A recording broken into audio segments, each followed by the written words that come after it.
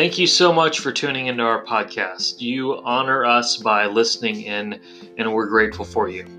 Before we begin, I just want to encourage you to not let this podcast replace the local church in your life. God has designed it so that we are to join a local church and serve that body of believers and be shepherded by the pastor of that church. And that's something no podcast can give you.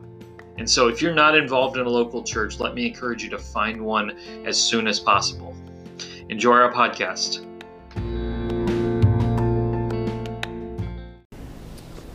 Open your Bibles to John chapter 4.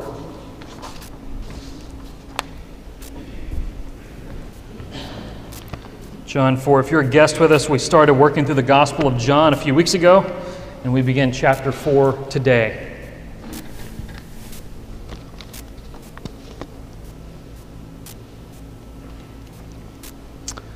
This is last week's water because I actually left my water on that counter back there behind Tony and his daughters. Up to 60% of our body is composed of water.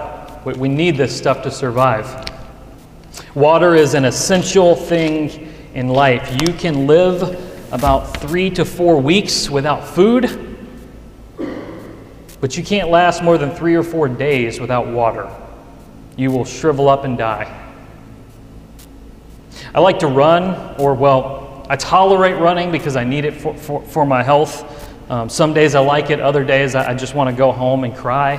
I'm not very good at running, but it's something I try to do at least a couple times a week. And you know, when I'm running, if I don't have water, it's hopeless. I cannot run without water. I can't guarantee if I'm running without water, I will even make it to the end of my goal. A friend of mine I know runs a lot. He runs like 1,000 miles a year. And what he'll do is when he goes on a long run through his community, he'll drive the route first and he'll hide bottles of water in the bushes so that as he's running, he can stop and get a drink and keep going. I think he goes back later and gets them, so I don't think he's polluting or anything. But other than oxygen, there's arguably nothing more important to our survival than water. And we know scientifically as well, water is composed of oxygen. But if you drill down deep in the Gospel of John, you can find water in a lot of places. Probably the most famous one is today, in this moment we're going to look at. So John 4, I'm going to read verses 1 through 24. Now when Jesus learned that the Pharisees had heard that Jesus was making and baptizing more disciples than John, although Jesus himself did not baptize, but only his disciples, he left Judea, departed again for Galilee. He had to pass through Samaria. So he came to a town of Samaria called Sychar, near the field that Jacob had given to his son Joseph. Jacob's well was there, so Jesus, wearied as he was from his journey, was sitting beside the well. It was about the 6th hour. A woman from Samaria came to draw water. Jesus said to her, "Give me a drink." For his disciples had gone away into the city to buy food. The Samaritan woman said to him, "How is it that you, a Jew, ask for a drink from me, a woman of Samaria? For Jews have no dealings with Samaritans." Jesus answered her, "If you knew the gift of God and who it is that is saying to you, 'Give me a drink,' you would have asked him, and he would have given you living water." The woman said to him, "Sir, you have nothing to draw water with, and the well is deep. Where do you get that living water? Are you greater than our father Jacob? He gave us the well and drank from it himself, as did his sons and his livestock." Jesus said to her, "Everyone who drinks of this water will be thirsty again. But whoever drinks of the water that I will give him will never be thirsty again. The water that I will give him will become in him a spring of water, welling up to eternal life." The woman said to him, "Sir, give me this water, so that I will not be thirsty or have to come here to draw water." Jesus said to her, "Go call your husband and come here." And the woman answered and said to him, "I have no husband." Jesus said, "You're right in saying, 'I have no husband,' for you have had 5 husbands, and the one you now have is not your husband. What you've said is true." The woman said to him, "Sir, I perceive that you're a prophet. Our fathers worshipped on this mountain, but you say that Jerusalem is the place where we should worship God." Jesus said to her, "Woman, believe me, the hour is coming when neither this man on this mountain nor in Jerusalem will you worship the Father. You worship what you do not know, we worship what we know, for salvation is from the Jews. But the hour is coming, and is now here, when the true worshipers will worship the Father in spirit and in truth. For the Father is seeking such people to worship him. God is spirit, and those who worship him must worship in spirit and in truth." Actually, the next two verses as well. "The woman said to him, I know that Messiah is coming, he who is called Christ. When he comes, he will tell us all things." Jesus said to her, "I who speak to you am he." So Jesus comes into Samaria. He's sitting at a well there, and a woman walks up. We typically call her the woman at the well. We don't know her name. The woman at the well walks up and she's drawing water. It's the 6th hour. That would have been around noon because they started their day at 6 o'clock. She comes up. We don't know her name, but we know several things about her. First, the woman is a Samaritan. Jesus is a Jew. The Jews and Samaritans hated each other, just hated each other. Understand their history. You have King David. He has his son Solomon. His son Solomon has 2 sons. They can't decide who's going to be king when Solomon dies, so they just split the nation in half. They both rule on their own throne, one in Jerusalem, one in Samaria. And as time goes, the Assyrian army invades the northern kingdom where Samaria is. They take them into exile. Babylon comes and does that with the southern kingdom. And in the northern kingdom, when they get taken over, they begin to intermarry with the people who conquered them. So that's where you get the Samaritans, people who are half pagan people who came in and destroyed the country, and half Jewish, that they intermarry with those people. So Jews view these people very badly. They view them as you intermarried with the enemy. Judah goes into exile, returns, and Jerusalem is reestablished, and the Jews now hate the Samaritans. You notice verse 4. Notice that word, and he had to pass through Samaria. He had to do this. Jesus was on a journey from Galilee to Jerusalem. Understand that they're right here, and Samaria is right here in the middle. Now, most Jews of the day hated Samaria so much they would actually make a longer trip and go around Samaria to get to Jerusalem, to get to Judea. They would bypass Samaria. And it says Jesus just had to go through Samaria. This is something like, I know that Georgia and Georgia Tech's kind of a rivalry here. In Kentucky, that's the case with Kentucky and Louisville, and Kentucky and Tennessee. Kentucky fans hate Tennessee fans. And so this would be something like a Kentucky fan hating Tennessee so much that when they come to Georgia, they actually bypass Tennessee and go through Missouri and Arkansas and Alabama into Georgia. Like, that's how big of a difference of a trip this is. So this woman's a Samaritan. Jesus is a Jew. Secondly, obviously from her name, this woman is female. Jesus is male. This was a society where men were the authority. Women were seen almost as second-class citizens, honestly. They couldn't even testify in court at this time. It's very strange in this time for Jesus, a rabbi, to be speaking alone with a woman who's not his wife. But he's going to change the way that Jewish men relate to Jewish women. Thirdly, the woman is empty. Jesus is full. John tells us that this is about the 6th hour, that's noon. Why is that a big deal? Well, if you've ever worked outside or in South Georgia, been outside for 5 seconds, at noon, it's hot. It's very hot. So understand, this woman's carrying this big water jar. She's walking a long way to a well at noon in the heat to draw water. Most women of the time did this much earlier. They did it at the crack of dawn when it's not as hot. It was something like the way women socialize at a beauty parlor today. They did that at the well back in this day. They would walk to the well together. They would pass around all the town gossip. They would get their water. They would go home. This woman doesn't go with those women. Why? Well, we have a woman going at an abnormal hour. We learn that later as Jesus talks to her that this woman is not an upright person. She's not. She's had multiple husbands and she's currently shacked up with some guy who's not her husband. In this society, she's an outcast.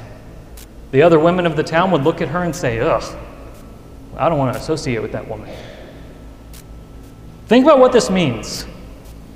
In a world where women were insignificant, Jesus talks to a woman. In a world where Jews hated Samaritans, Jesus talks to a Samaritan.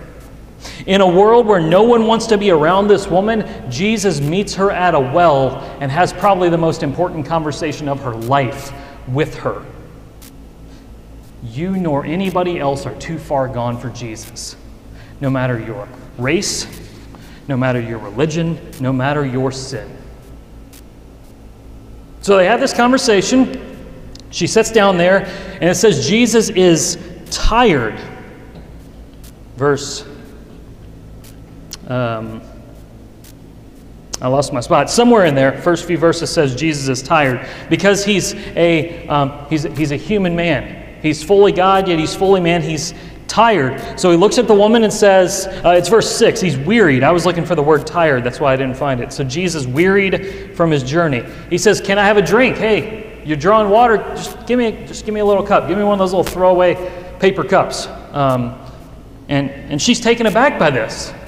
Why would you ask me for a drink? You're a Jew. We don't know if she could tell that he was a Jew from his skin color or maybe his outfit or whatever, but he says, you're a Jew. Like this would be like an American going to Saudi Arabia and going to a well and saying, hey, give me a drink. This would be like a Jewish person going to Germany and asking for a drink from a Nazi. Like that's the difference here. She says, like, why do you ask, how is it you ask me for a drink? And Jesus just immediately turns the conversation to the things of God. He doesn't even lose a moment. He just turns it to the things of God. That's one of the that's one of the best things for when you talk to people about your faith. You got to find a way to take the normal and turn it into the spiritual. If you just literally jump into it and say, "Hey, let me tell you about how you can pray a prayer and receive Jesus as your personal Lord and Savior right now," amen. Like that's going to come off as a sales pitch. Jesus takes a normal conversation about water and he turns it into an evangelistic conversation. He says, look, if you knew what God gives and who I am, you would have asked me for water. You'd be giving your bucket to me and saying, hey, fill this thing up. He says, I've got living water. I have water that is living. What is that? Well, it's a different kind of water than what she's drawing out of this well. That water isn't living. There's going to be something different about this water Jesus has. She looks at him and he says this about living water, and she's asking the obvious question, you don't even have a bucket. How are you going to give me water? Like you don't even have a bucket to draw that water. How are you going to give me that water? She's not understanding it yet. She still thinks Jesus is talking about this kind of water. He's not. He's talking about something else. Jesus says, actually she says, this is Jacob's well. This is our ancestors' well. Do you think you have better water than our ancestor Jacob, the one who founded Israel? You think you have better water than him? Like Jacob was the grandson of Abraham, he was the equivalent of someone like George Washington or Abraham Lincoln, except even more than that. The way we respect them, that these people would have held Jacob up even higher because he's their ancestor. One of my friends in elementary school claimed that he was like 5 generations and 1 generation over from Abraham Lincoln, but that's the only person I've ever known that was in any way related to anybody in history like that. Everybody in this day could take their lineage back to Jacob. And Jesus basically says, yeah, I'm greater than Jacob and I have greater water than he does. I've got better water. Jesus says the water that I have is never, the water you're drawing from that well is going to make you thirsty again. You're going to need more of it in a few minutes. But the water I give you will quench your thirst forever. You will never again be thirsty. You will have all that you need in the water I'm going to give you. No, the water I'm going to give you will become like a spring in you, and it will never stop running with water. It will run for eternity, in eternal life. It will run forever. And she hears that, and she says, "Sir, give me that water." And Jesus says, okay, you want the water? Let's get to work then. We got some things we got to sort out before you get that water. Go get your husband. She says, "I don't have a husband." Jesus says, "Yeah, you're right. You don't have a husband. You've had 5. And now you're with a man who isn't your husband. You're on number 6. This is why I'm offering you the water. This is why I had to go through Samaria to give you this water, because you're trying to quench your thirst with something that won't do it." What had happened was she had bought into the culture of the day that said, culture of our day as well, that, you need a man to complete you. If you don't have a man, you'll never be happy. And so she got married. She sought satisfaction and joy from that man. She sought a complete life from that man, and he never seemed to fill her up. And when he wasn't filling her up, she divorced him and left. Said, I guess he's not my soulmate. I'll go find another one. So she finds a second one, marries him. Maybe he'll do for me what man number 1 didn't. And so she spends some time with him. Maybe this will work. And it doesn't. She is not satisfied by this second man. And so she leaves him as well. And she goes and finds a third man. Maybe number 3 will do for me. Maybe he's my soulmate. Maybe he'll do for me what 1 and 2 didn't do. And he doesn't. And so she leaves him and goes and finds number 4. And number 4 doesn't satisfy her either. So she goes and finds number 5. And he doesn't do it. So she leaves him. And maybe she just decides, maybe it's marriage. Maybe I should just move in with a guy. Maybe that'll satisfy my soul. So that's what she does. And it's apparently not going so well either. She has a thirst. And she's trying to satisfy that, but she's trying to do it with salt water. She's never going to be satisfied. She's going to continue to be thirsty. This woman is looking for love in all the wrong places. She's never going to find it where she's looking. And Jesus is looking at her and saying, "I've got the water you're looking for. I've got the living water.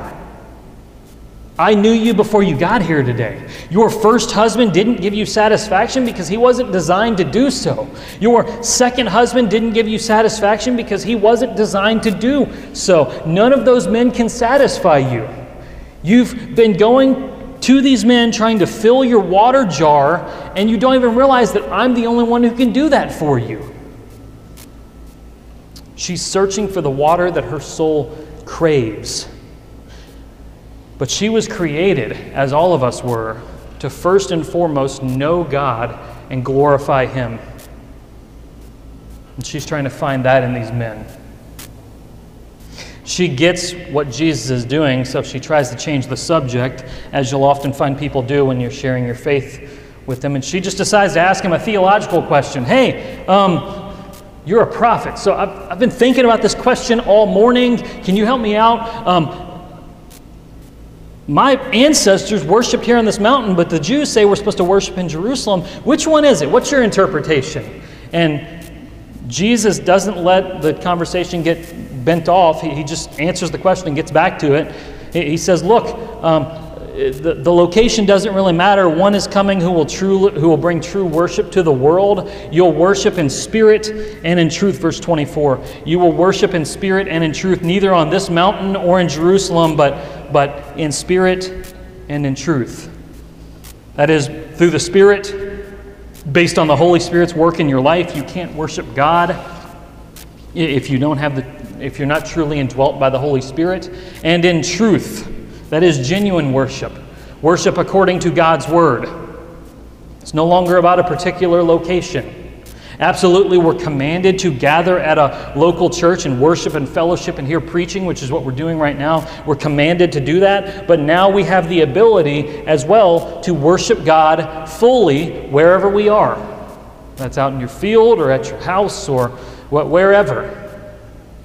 And he answers her question, and she's just amazed. Verse 25, she says, I know that Messiah is coming. When he comes, he will tell us all things. And Jesus says, I'm the one. I'm he. I'm the one your entire Old Testament talks about. I'm the one who in Genesis 3:15 is going to crush the head of the devil. I am the one who is going to sit at the right hand of God, Daniel chapter 7. I'm the one who is going to rule over all the nations as king, including Samaria, Psalm 110. I'm greater than Jacob, I'm greater than Abraham, I'm greater than Moses and David. I'm the one who's going to bear your griefs and your suffering, Isaiah 53. I'm the one who's going to proclaim liberty to the captives, Isaiah 61. I'm the one who's going to take out your heart of stone and give you a heart of flesh and put my spirit within you, Ezekiel 36. That's the one standing in front of you offering you water. So what's the woman do? We'll take a look at 27. Just then his disciples came back. They marveled that he was talking with a woman because he wasn't supposed to be doing that. But no one said, what do you seek, or why are you talking with her? So the woman left her water jar and went away into town, said to the people, come see a man who told me all that I ever did. Can this be the Christ? They went out of the town and were coming to him.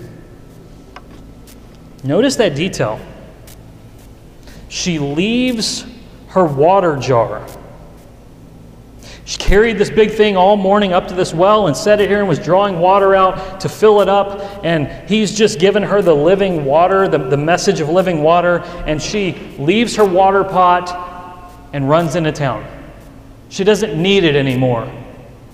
She's going to get thirsty, for regular water, obviously, but she's been trying to fill her water pot with men. She's been trying to fill her water pot with the things of the world, and it has not satisfied her, and she leaves it behind and goes to proclaim Jesus to the city.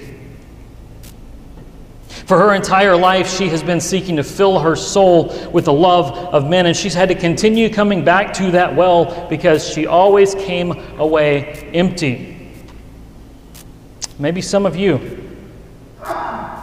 may be like this woman and you're trying to fill your water pot with the love of other people. Maybe the love of sex. Maybe an addiction to pornography. Maybe you're trying to fill your water pot with more and more money. Oh, if I just had one more dollar, I'd be satisfied. Give me more money. Give me more money. Maybe you're continually taking selfies and trying to get more and more likes on social media. And I can just tell you, there's not enough likes on Facebook or hearts on Instagram or interaction on TikTok to satisfy your soul. You're always going to need more.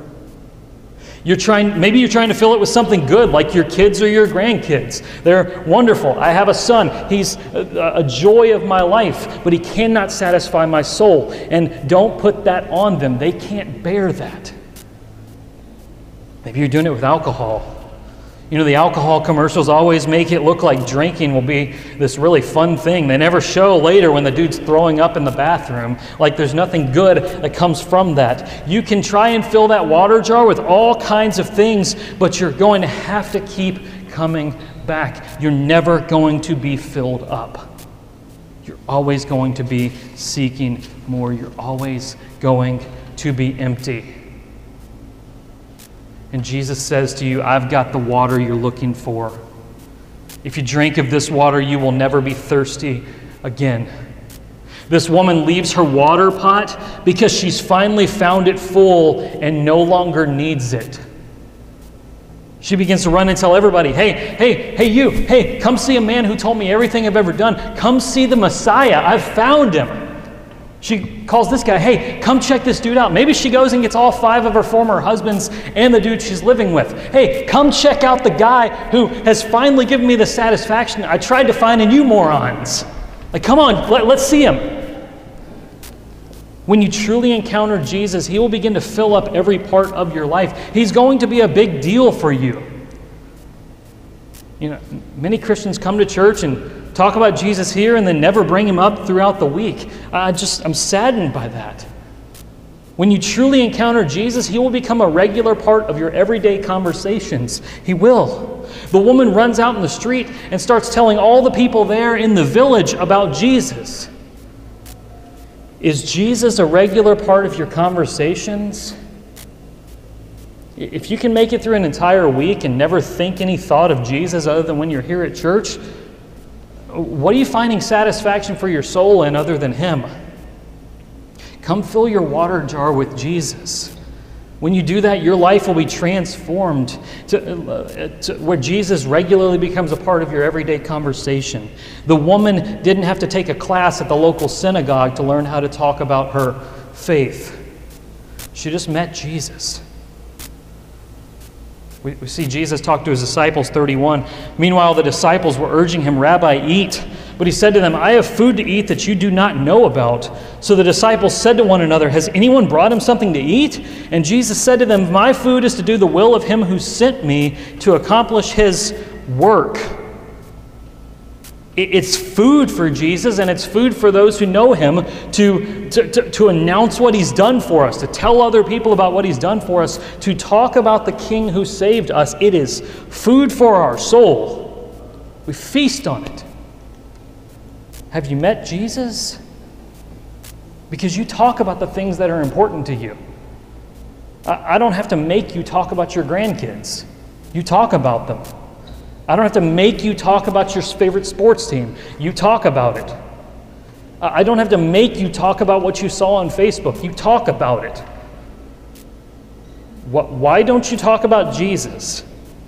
He should be the most interesting thing in your life. If you've met Jesus, understand it will radically change your life, your affections, your ambitions, your conversations. It will fill you up with a spring of water that will never run out. Verse 39, many Samaritans from that town believed in him because of the woman's testimony. She said, he told me everything that I've ever done. So when the Samaritans came to him, they asked him to stay with them, and he stayed there 2 days. Many more believed because of his word. They said to the woman, "It's no longer because of what you said that we believe, for we have heard for ourselves, and we know that this is indeed the Savior of the world." This whole city is affected by one woman. One woman drinking of the living water, it springs up and spreads out to the entire city. They all came and saw Jesus and learned that he was the Savior of the world. Think of what could happen in South Georgia, in Chula, in Tifton, in Tai, in Ocilla, in Adel, and all the way around. When we truly find Jesus as satisfying, it will change our lives, and collectively it will change the world. Jesus is not just some magical word you say to take care of fire insurance for when you die. That is certainly a benefit of him, but he's that which will satisfy your soul beyond anything you could possibly imagine in this life and for eternity. Hear the words of Isaiah 55. Come, everyone who thirsts, come to the waters. And he who has no money, come buy and eat. Come buy wine and milk without money and without price. Why do you spend your money for that which is not bread, and your labor for that which does not satisfy? Listen diligently to me and eat what is good, and delight yourself in rich food. When you come and drink the water Jesus gives you, he will satisfy the longings of your heart. And you will have purpose in your life that you so desperately are looking for. And as with this woman, people around you will begin to see that Jesus is indeed the Savior of the world. Let's pray.